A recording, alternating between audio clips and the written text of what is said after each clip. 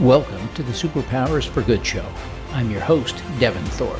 Today's guest, Michelle Goldschlag, is the CEO of Cultured Kids, Inc., a nonprofit organization that complements school programs with empathy and diversity training. She'll also share insights about her superpower, connecting, which she uses to connect people and things to make the world better. Michelle, thank you so much for joining me today. It's so great to see you. Absolutely, Devin. It's nice to be here. Well, I'm so excited to learn more about Culture Kids. Tell us more about what you're doing there. Sure, absolutely. I think that, a lot of the metropolitan school districts have very diverse school communities and a huge need for social emotional learning and support and a lack of school counselors.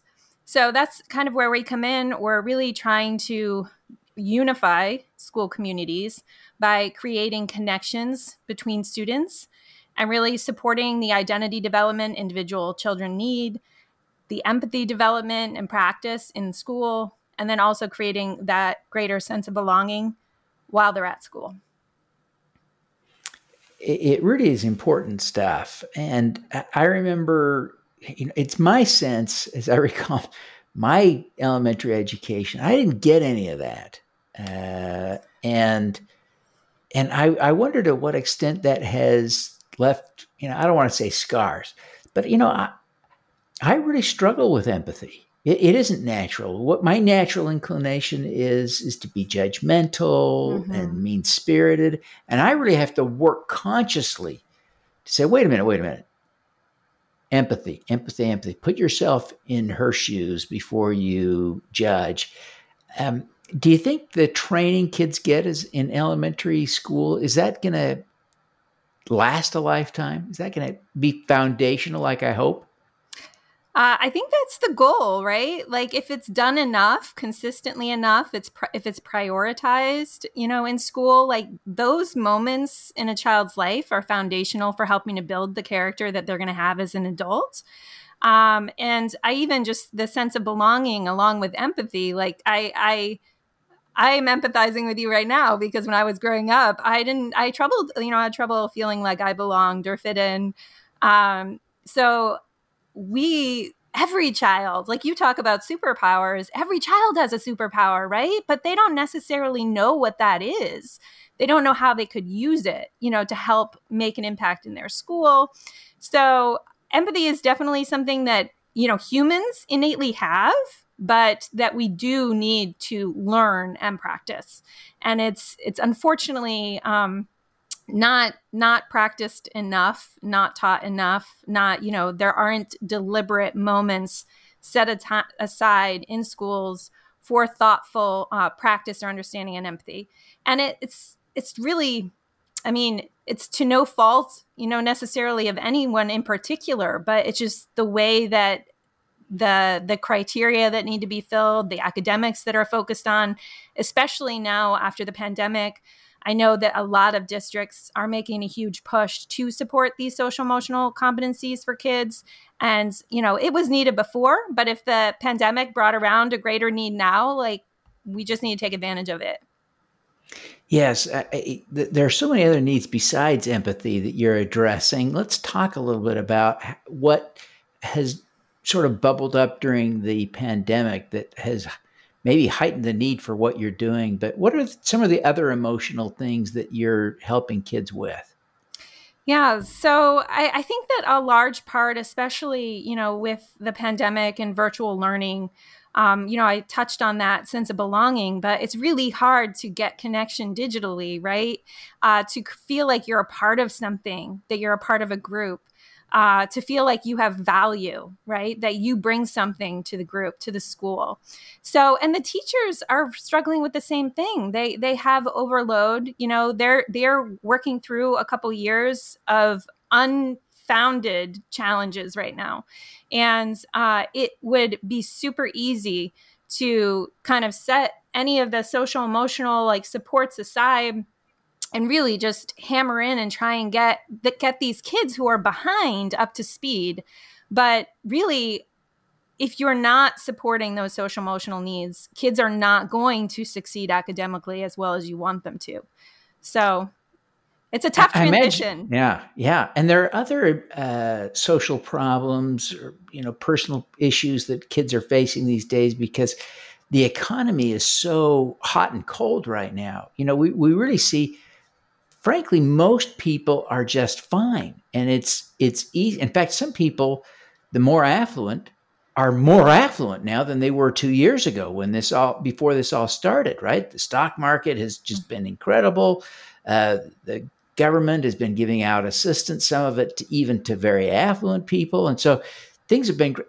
But there are other families, a smaller number, but have been completely devastated. Businesses have failed. Mm-hmm. Parents have lost jobs, all kinds of real serious challenges. And I imagine that's really hitting some families hard and creating a challenge for kids. How are you addressing that in your curriculum? Sure. Well, I would love to say that we're deeply connected with all of the parents whose kids we serve, but I'm in the Northern Virginia, DC area. The school we're currently working with now have like 700 students. We're working with the, administration at the school and the educators there and aren't connected with the parents as much.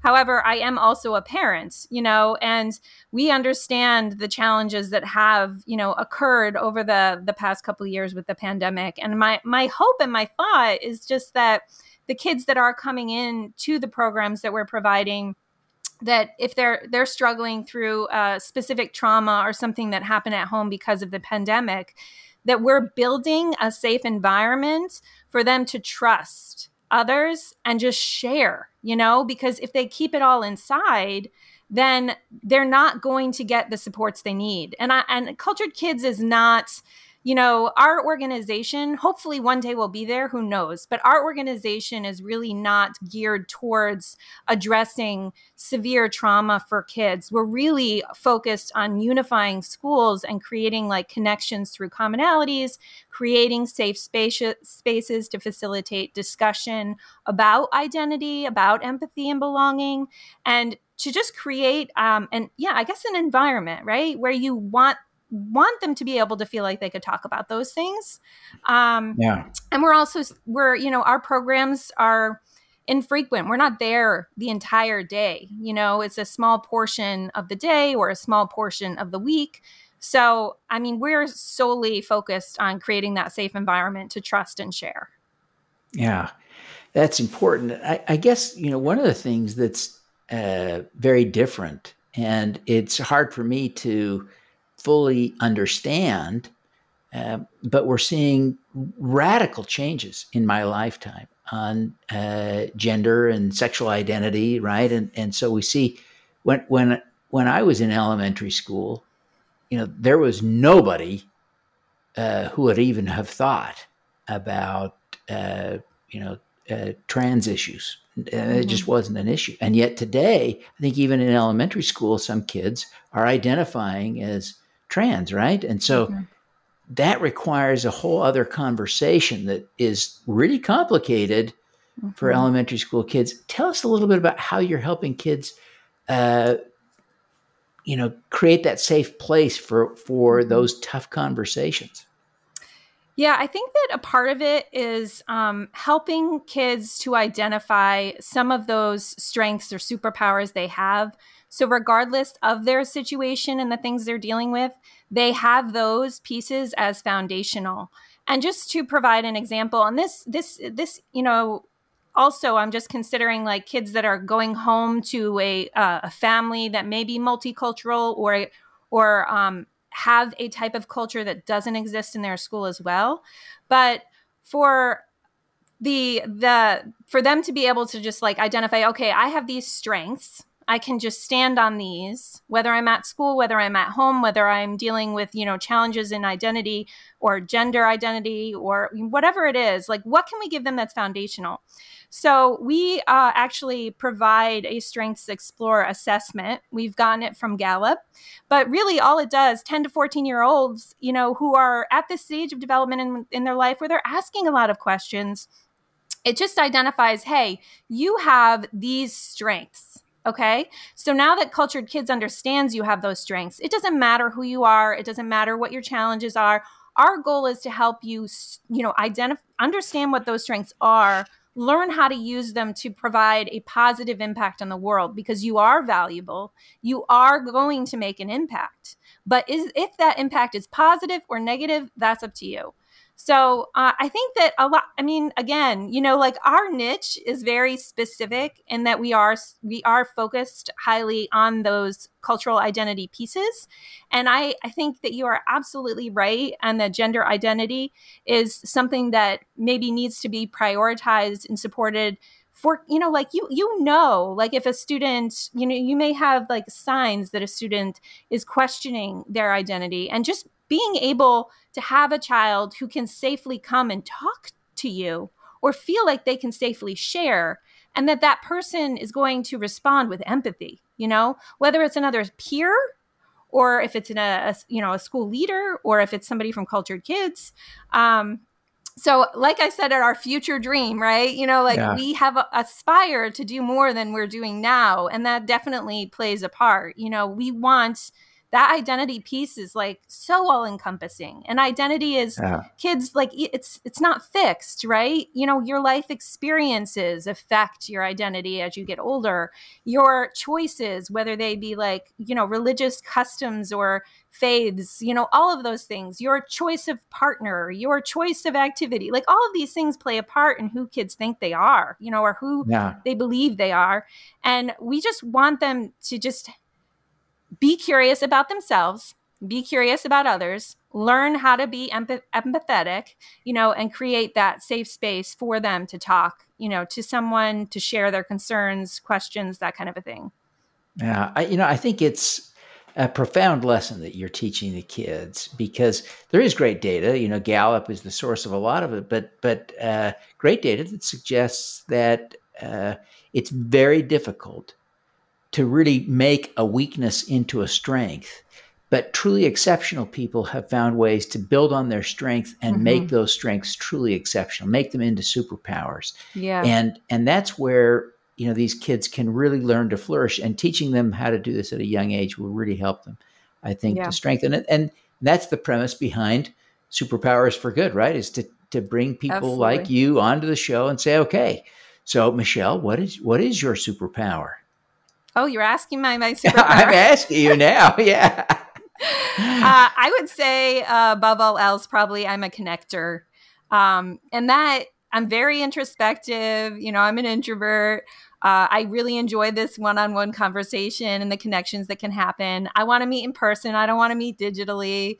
But I connect people, whether it's to another person or to a book that I've read or to this, talk that I saw. And I want to build that. I want to build those connections, and I want to have genuine, like, deep relationships and deep conversation. And I believe it's possible to have that in schools. I mean, I think a lot of people think it's unrealistic. You have to have people who want it. And I think that if the administration and education exude, this idea of, okay, we're going to build this, culture of connection, and we're going to be able to like entrust each other. And that means that our kids are confident in who they are.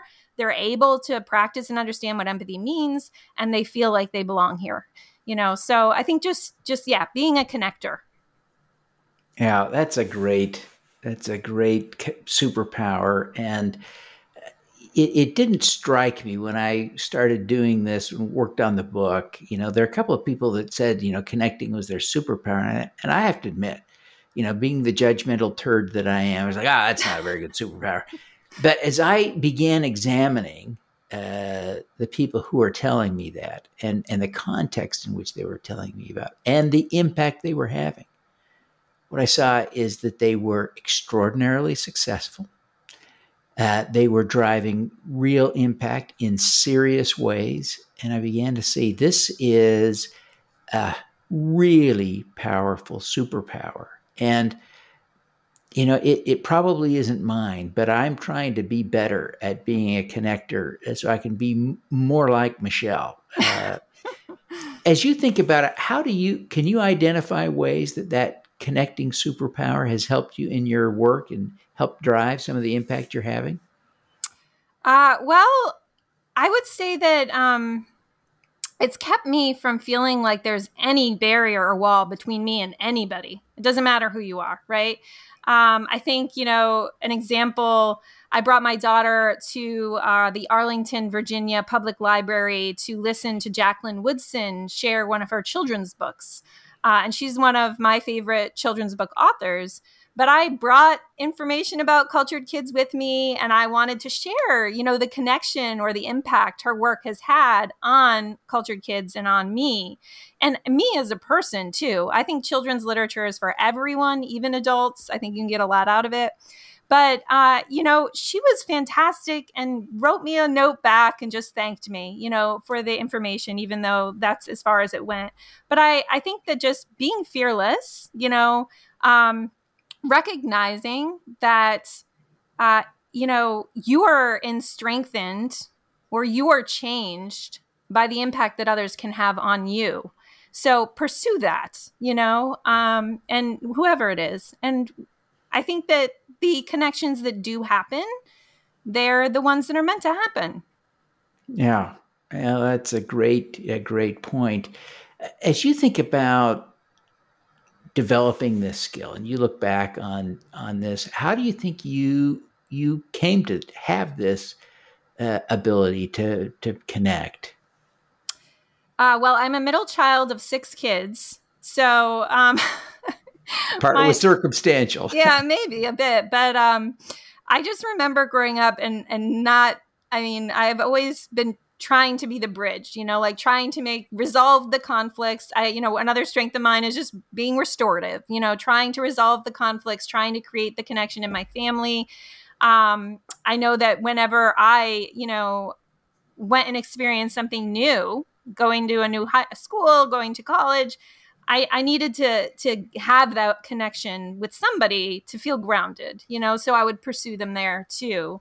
But I guess I just, I've seen the benefits of that. It's home to me. So I just want to help others create those connections and really thrive from them, because a lot of times we go it alone, and kids go it alone, and then nobody needs to go it alone, and everybody needs somebody in their corner. Yeah. So if you were, and you coach kids all the time, maybe you haven't thought about this specific question, but how do you coach people to become better connectors, better at connecting with other people?